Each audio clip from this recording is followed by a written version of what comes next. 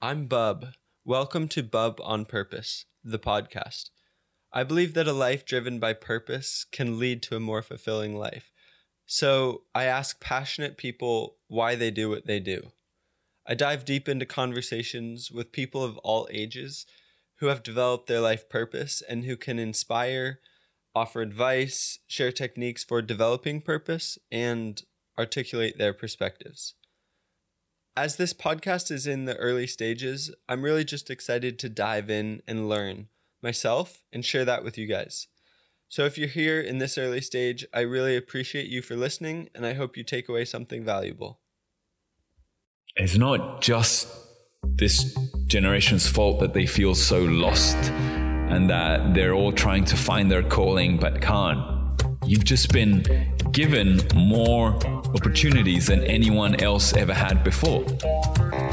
You have to try to look for something deeper than the culturally constructed. There's urgency to this passion thing, so I think you're really on to something. We're talking about whether we survive on the planet or not. I would live my life as if I was going to write a book about it. What would people say about me at my funeral?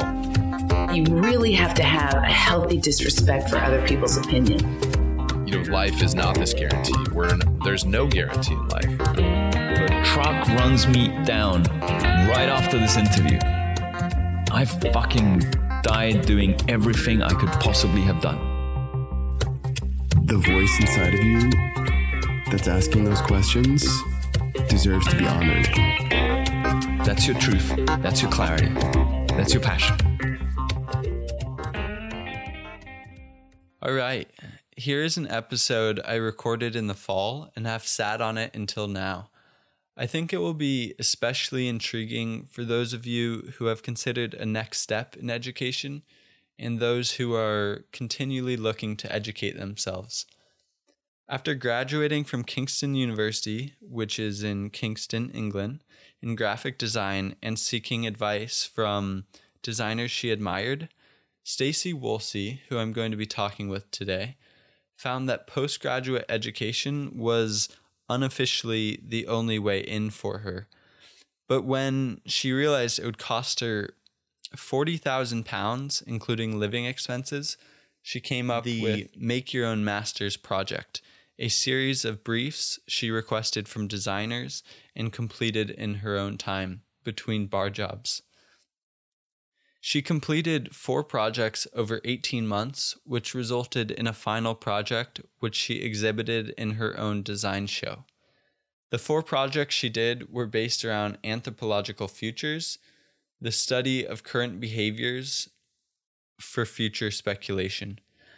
The 4 projects were pretty cool in my opinion and pretty diverse in scope. Number 1, she called New Coal, a project that looks at a speculative future for working class mining towns. Number 2, Faith in the Fish, a study on microplastics as a modern parasite. Number 3, how we might redesign milk for those who actually need it. And if you can't already notice, they all sort of have a environmental tie to them. And Number 4 is called Dirty Soaps, a project about exposing infants to just enough dirt while maintaining the parental need to nurture and protect. In her words, Make Your Own Masters has allowed and enabled her to forge her own discipline, which is anthropological futures, and it's given her confidence in her own work, her voice, and what she can bring to this industry.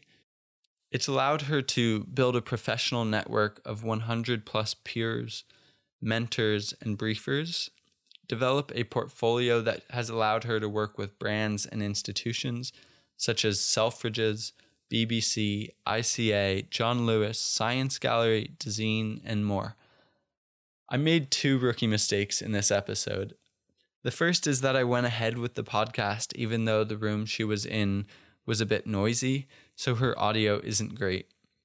The second is that I forgot to begin recording for the first few minutes. Anyways, in the beginning, she talked about how she found out that she was dyslexic at 18 And because she didn't realize it for so long, she had to work really hard to learn things and figure them out in different ways, which figuring things out in different ways, I would say, is definitely one aspect of creativity. And so I began to speculate that this is one of the reasons she got creative and figured out how to get a master's without the £40,000 or roughly $46,000. She spoke about how Make Your Own Masters came about. She worked at some design firm, not learning much, at least not of what she wanted to learn, and realizing she wasn't really a designer, but still wanted to create projects worth having in her portfolio. So she decided to do what she called freelance learning, intentional, self-driven learning. Before I'll jump into our conversation, here's a quote from Stacy. "We need to make education less elitist and create practical solutions that are not restricted by income, location, or background." What were your friends and family's response to the Make Your Own Masters when you told them? My friends, majority of them did my BA course with me, so they were always they were on board really quick, and I think they kind of just thought that they thought I was crazy, but they were they liked the idea, so they backed me in that. But they were very much like, do you know how hard this is going to be? And my family they've always my mum has been kind of my biggest cheerleader from day one, and kind of as much as she can't support me financially, she has always kind of backed me into going into such a creative field. It's not really a thing. No one in my family's ever done anything creative, or anybody we know, but she was kind of as determined as I was that that's what I wanted to do, and that's what I'd kind of do. But she very much, and the majority of people from home don't understand the landscape of the creative industry and kind of how competitive it is, or also kind of the motivation to work for very little, to kind of be in that job. So as much as they couldn't understand why I was doing it, they also really did get it. And they backed it 100%, but the logic of me kind of technically being unemployed throughout this and being the poorest I've ever been, but working harder than I've ever worked, they just couldn't get their heads around that. Yeah. Did it feel like an investment of your time, or did it feel like what did it feel like? It definitely changes. I think that's how I always have to justify it to myself, that as much as I'm not earning any money, I'm spending the invisible money on myself. But that was definitely the worst feature element of the whole thing. I think I could kind of keep going with this as long as I want, but money was the only kind of deadline I had and the only real reality check throughout the whole thing.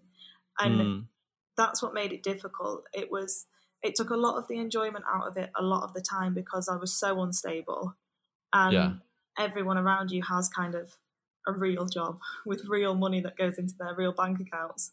And I kind of didn't know when I would kind of be getting paid or get any work from one week to the next. But I do think you become resilient to that kind of stuff. And after so long, I started to believe that money doesn't exist, because the very little that I earn, I don't know how I'm still living in London. But when I kind of had this logic that if it got desperate, I just stop. And there were definitely times it did, but I just kind of carried on anyway. And if I've been doing it for 2 years and I'm still kind of floating, it's not that scary after a while. And just to describe the structure a bit more, I believe you completed 4 projects over 18 months? Yeah, that's right. 4 briefs. Did you sort of decide on the structure before, or was it like you were describing, you're just floating and you knew you wanted to do projects, but you didn't know how long each project would last? No, there was a bit more of a general structure. I had the idea. The initial idea was that I was going to ask the designers and the artists that I kind of really liked, the kind of those that were out there doing the work I wanted to do. It was those people I'd ask for briefs. And I initially set myself a year because I was like, I've been interning for a year and I don't feel any further on than I did this time last year. So what's another year if I'm in control of it? Real quick, why do you what was it about the internships that you didn't feel like you were further on? Because I think I was kind of going in between like straight branding, graphic design and advertising, and they were the only two options available with the kind of portfolio I had, but I knew neither of those areas were right. So I needed to make new work and change something, or else I'd kind of just keep going round in that circle. Wow. Did getting the briefs from the designers you went to, did you just know you liked their work and you wanted any brief from them, or did you give them any sort of direction as far as what you're interested in? Yeah, it was probably the first. I knew I liked them and I knew I liked what they were doing, but I had no idea why. A lot of the kind of briefers were doing much more kind of future-facing work, but in completely different areas, and I couldn't tie together what it was that I wanted to do. So I kind of approached them all individually with the idea of kind of curating this MA and just asked them to set me any brief. I kind of knew these people would be really busy. So it was anything from, if you've had a side project you've wanted to work on, can I just have a go at it? If you've already written a brief for somebody years ago, can you just send me that? Or kind of, if you have a bit more time, do you want to kind of chat over common interests? So we both kind of get something out of the research and the kind of experimentation. And the results were a mix of those things. Thomas, who sent me the first brief, he was teaching at Rhode Island School of Design at the time, and he'd written a brief for a student, so just sent me that over. Whereas Daisy Ginsberg and Sital, two of my other briefers, they really worked with me to kind of chat through areas of interest. And the fourth brief, the one set by Room Y at John Lewis, it was an area that they were looking into as a company, and they just set me to kind of gave me the general outline of it and let me have a go at it alongside. Can you take me through either one exciting briefs that you liked or all four of them if you want? Yeah, so the first one was set by Thomas Thwaites, and I think this was the hardest one, but on reflection has turned out to probably be my favourite project. The project's now called New Coal, and it's about the super material graphene. Wait, real quick, what is a super material? So graphene's this material that can pretty much do anything. MIT are all over it. But it's really hard to harness. It's a 2D material, but when it's layered up, it's kind of stronger than steel, but super lightweight. So it's when you kind of research that as a material, it's super interesting. But kind of industries are really struggling to harness it. And I found a piece of research that graphene can be found inside coal. So wow. I knew that I was interested in this idea of kind of design through storytelling and much more speculative design. And I'm from, Doncaster, where I mentioned I was from, is an ex-mining town. So it was really kind of heavily, mining industry was kind of the culture of the town, and it was the thing that kind of kept the community together. And in the late 80s, when there was a miners' strike and the industry was kind of stripped from Doncaster, it's kind of left it as one of these towns that are, for a long time, has been floundering and kind of discovering its identity. And I was always kind of really interested in that as a story. And then when I realised that there was this graphene inside coal, I started to think about what if this becomes a thing and coal does have this whole new use, would there be a resurgence in these industries?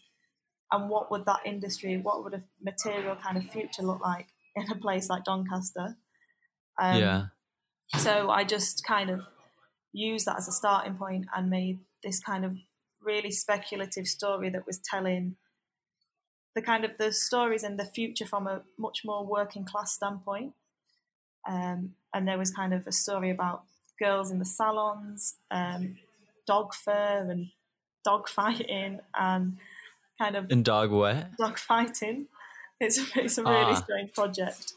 But they were it became these kind of short stories all built in this kind of future industrial town. And that was a really long project. And it eventually got commissioned by the BBC, which was great. What do you mean commissioned by them? So it took me so long to figure out what I was doing with that project because I was trying to find my feet with the whole Make Your Own Masters and learning on your own. And when I kind of got to grips with what I thought this project was going to be, there was an open call by the BBC to send in any audio work that's just kind of new and that is kind of refreshing. So I sent in this piece as kind of a bit of a whim really, and then they ended up funding me to make the work. Wow, very cool. That must have been sort of a break to help you keep going a little bit longer? Yeah, it was great. It came really late on because I was kind of doing the project anyway, but it was such nice timing. Yeah. I think it came just before the exhibition, so I didn't see much of that money. I see. Did you sort of approach each of the projects from an existing process that you had already learned or developed while studying graphic design in undergrad, or did you have guidance along the way? I think my undergrad as well was definitely, as much as the title was graphic design, it wasn't. It was much more about ideas and problem solving. So I definitely was kind of used to solving problems in a really different way. But it took me a really long time to kind of get back into that learning mentality. I think I'd spent so long working by this point that it was really hard to kind of just jump straight back into learning. So I was definitely slow to kind of come up with ideas and get my imagination going again. So that was quite difficult. But I think it was a very new way of learning, and I think I definitely got quicker throughout the year, but I've still not kind of written down any set kind of structure or rules to it. Yeah. I had highlighted in the article with Dezeen that you did, I think you said you have to force things to happen, not just expect to be told. And then I think you also said that you struggled due to the lack of supervision. Can you describe the sort of contradicting ideas of those two? Yeah, there was the lack of structure was difficult because actually the forcing things to happen it was just me. No one was watching me do this. No one was checking in to make sure I was doing it. So the only person I really had to answer to was myself. And when you've got no deadline, if your friends are going to the pub, you're going to the pub. You're not accountable for much. So it was really hard kind of keeping myself motivated through that, especially when I didn't know what the end was going to be.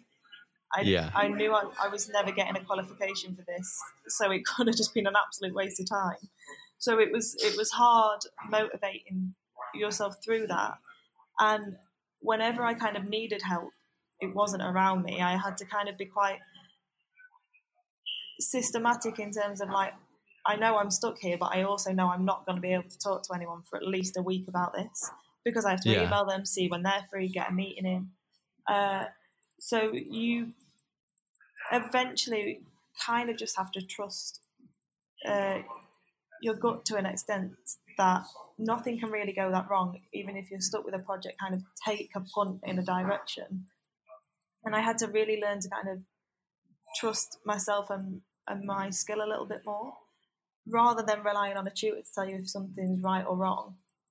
I kind of just had to keep working without those answers, which now, upon reflection, is the most valuable skill.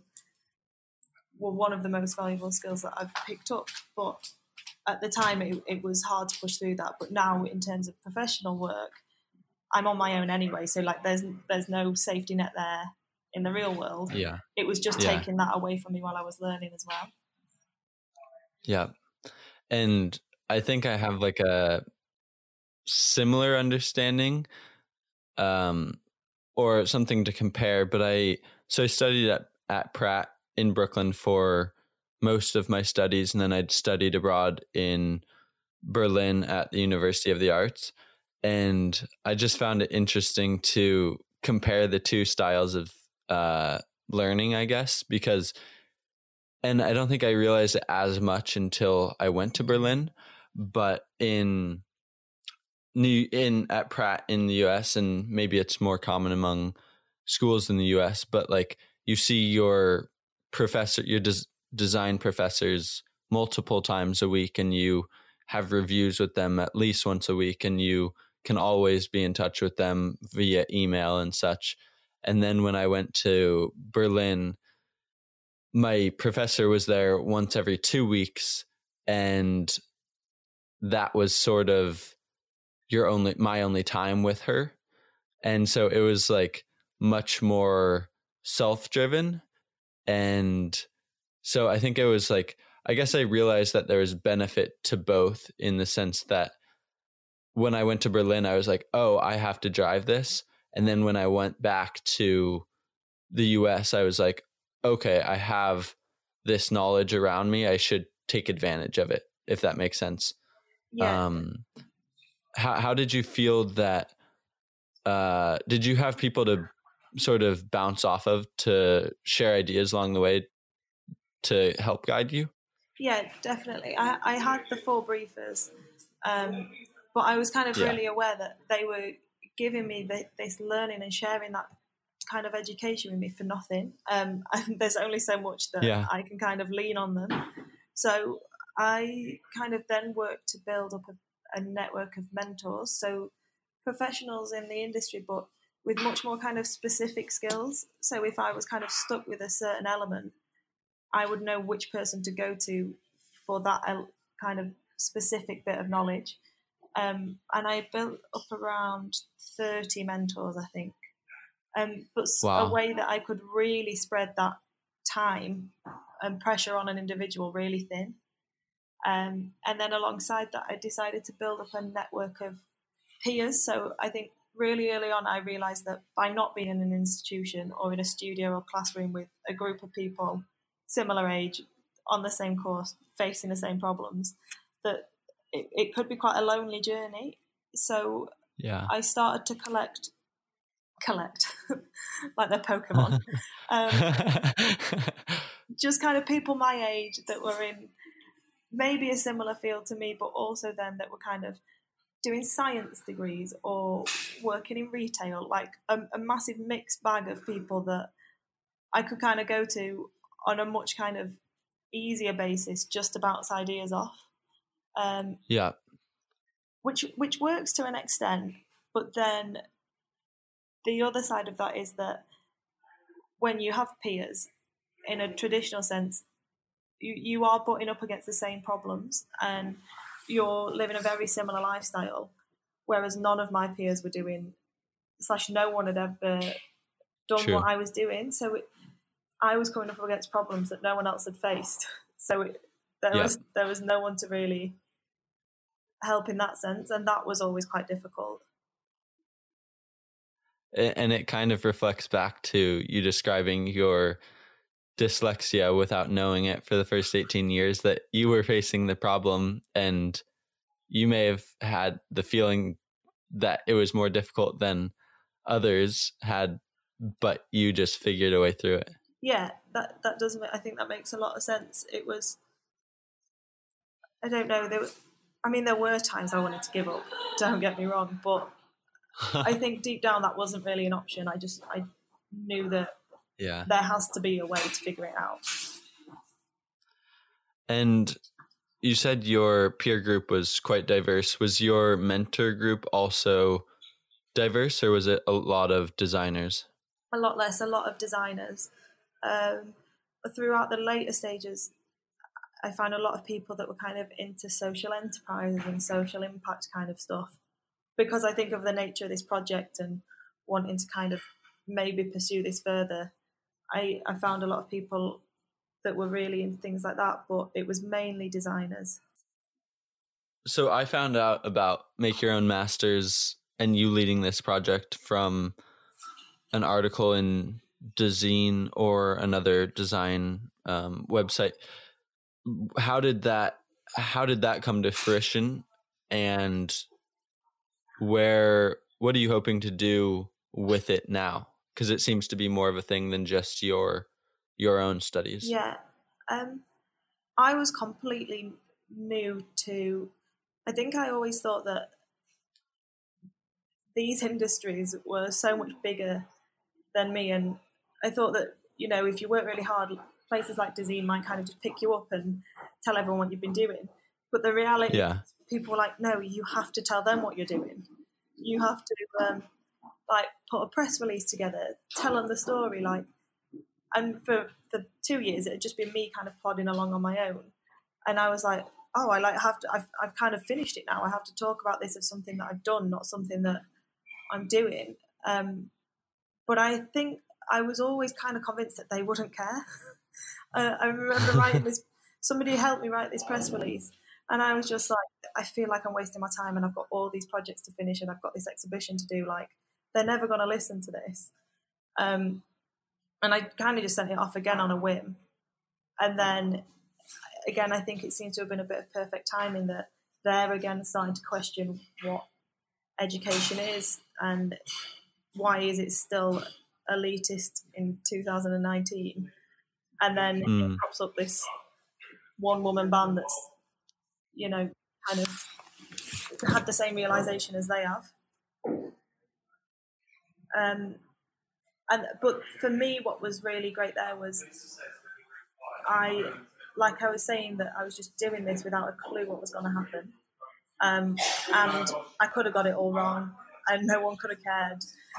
And I could have just wasted loads of time and money.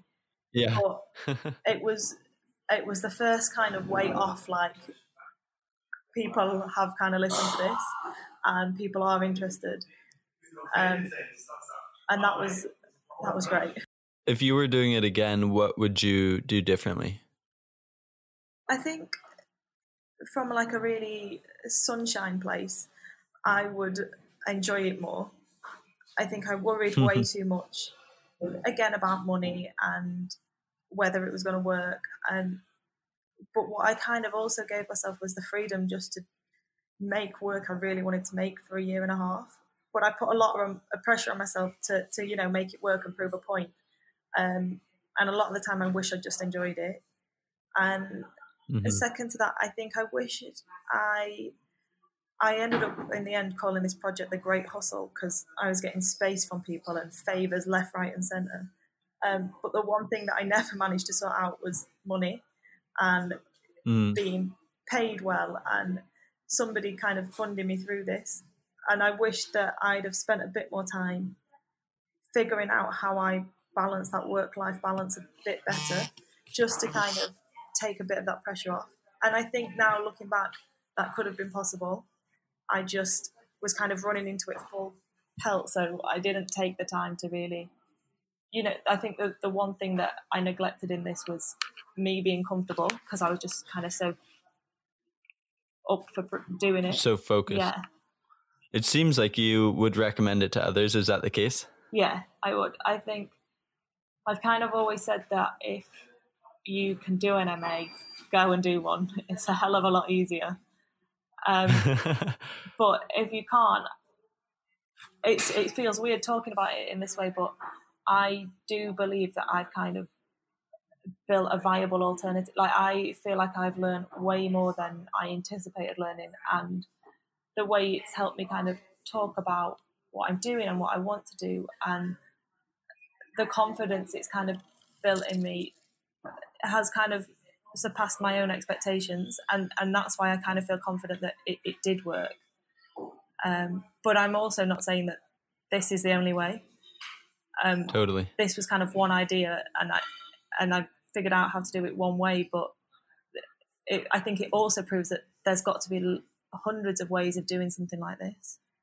I totally agree. It seems that diversity in all cases should be sought after, and right now there's there's a whole lot of potential for diversity in education, but not available readily, I guess. Yeah, and I think that's kind of been, now I'm trying to kind of roll this out again, that has kind of become my new mission statement, because I think a lot of us are working in industries that talk about diversity a lot and are trying to create a diverse workforce and workplace and make work that's got lots of different voices involved. But how can you ever create a diverse workplace if you don't have a diverse education system? And how can you employ talent with the qualifications if kind of like you're cutting off 90% of the people from even getting that education? Very true. What are you up to now? Real quick, when did you finish this? I finished it in June. In June. Yeah. So you've had a few months since then. What have you been up to, or what are you most passionate about now, having finished that? Yeah, I ran away for a few months and did not. Where'd you go off to?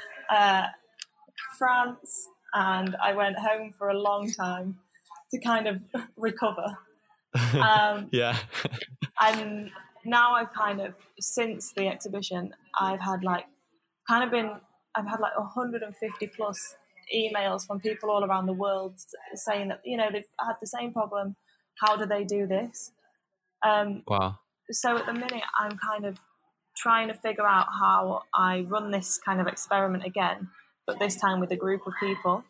So I'm looking to take on a cohort of 10 in January. And in the meantime, I've been given a residency with Selfridges.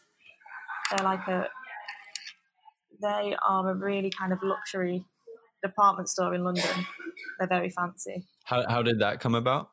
They heard about the exhibition, I think, and then asked me to go in and present my work.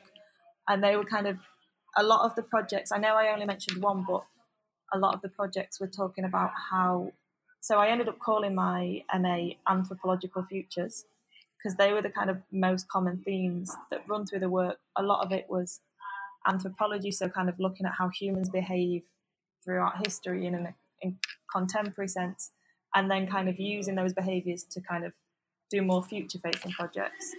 So they were kind of interested in looking at problems such as sustainability, but from a much more human behavioural standpoint, and what these problems can look like from a spectrum of viewpoints. So from a fisherman to somebody working in a supermarket in Ireland. Like, the future is very different, and there's so many stories to be told from so many individuals. They were kind of interested in solving problems in a very different way.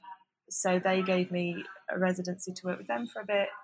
And then alongside that, they're really kind of interested in Make Your Own Masters and this idea of an industry-sourced education. So they're kind of behind that project too. That's awesome.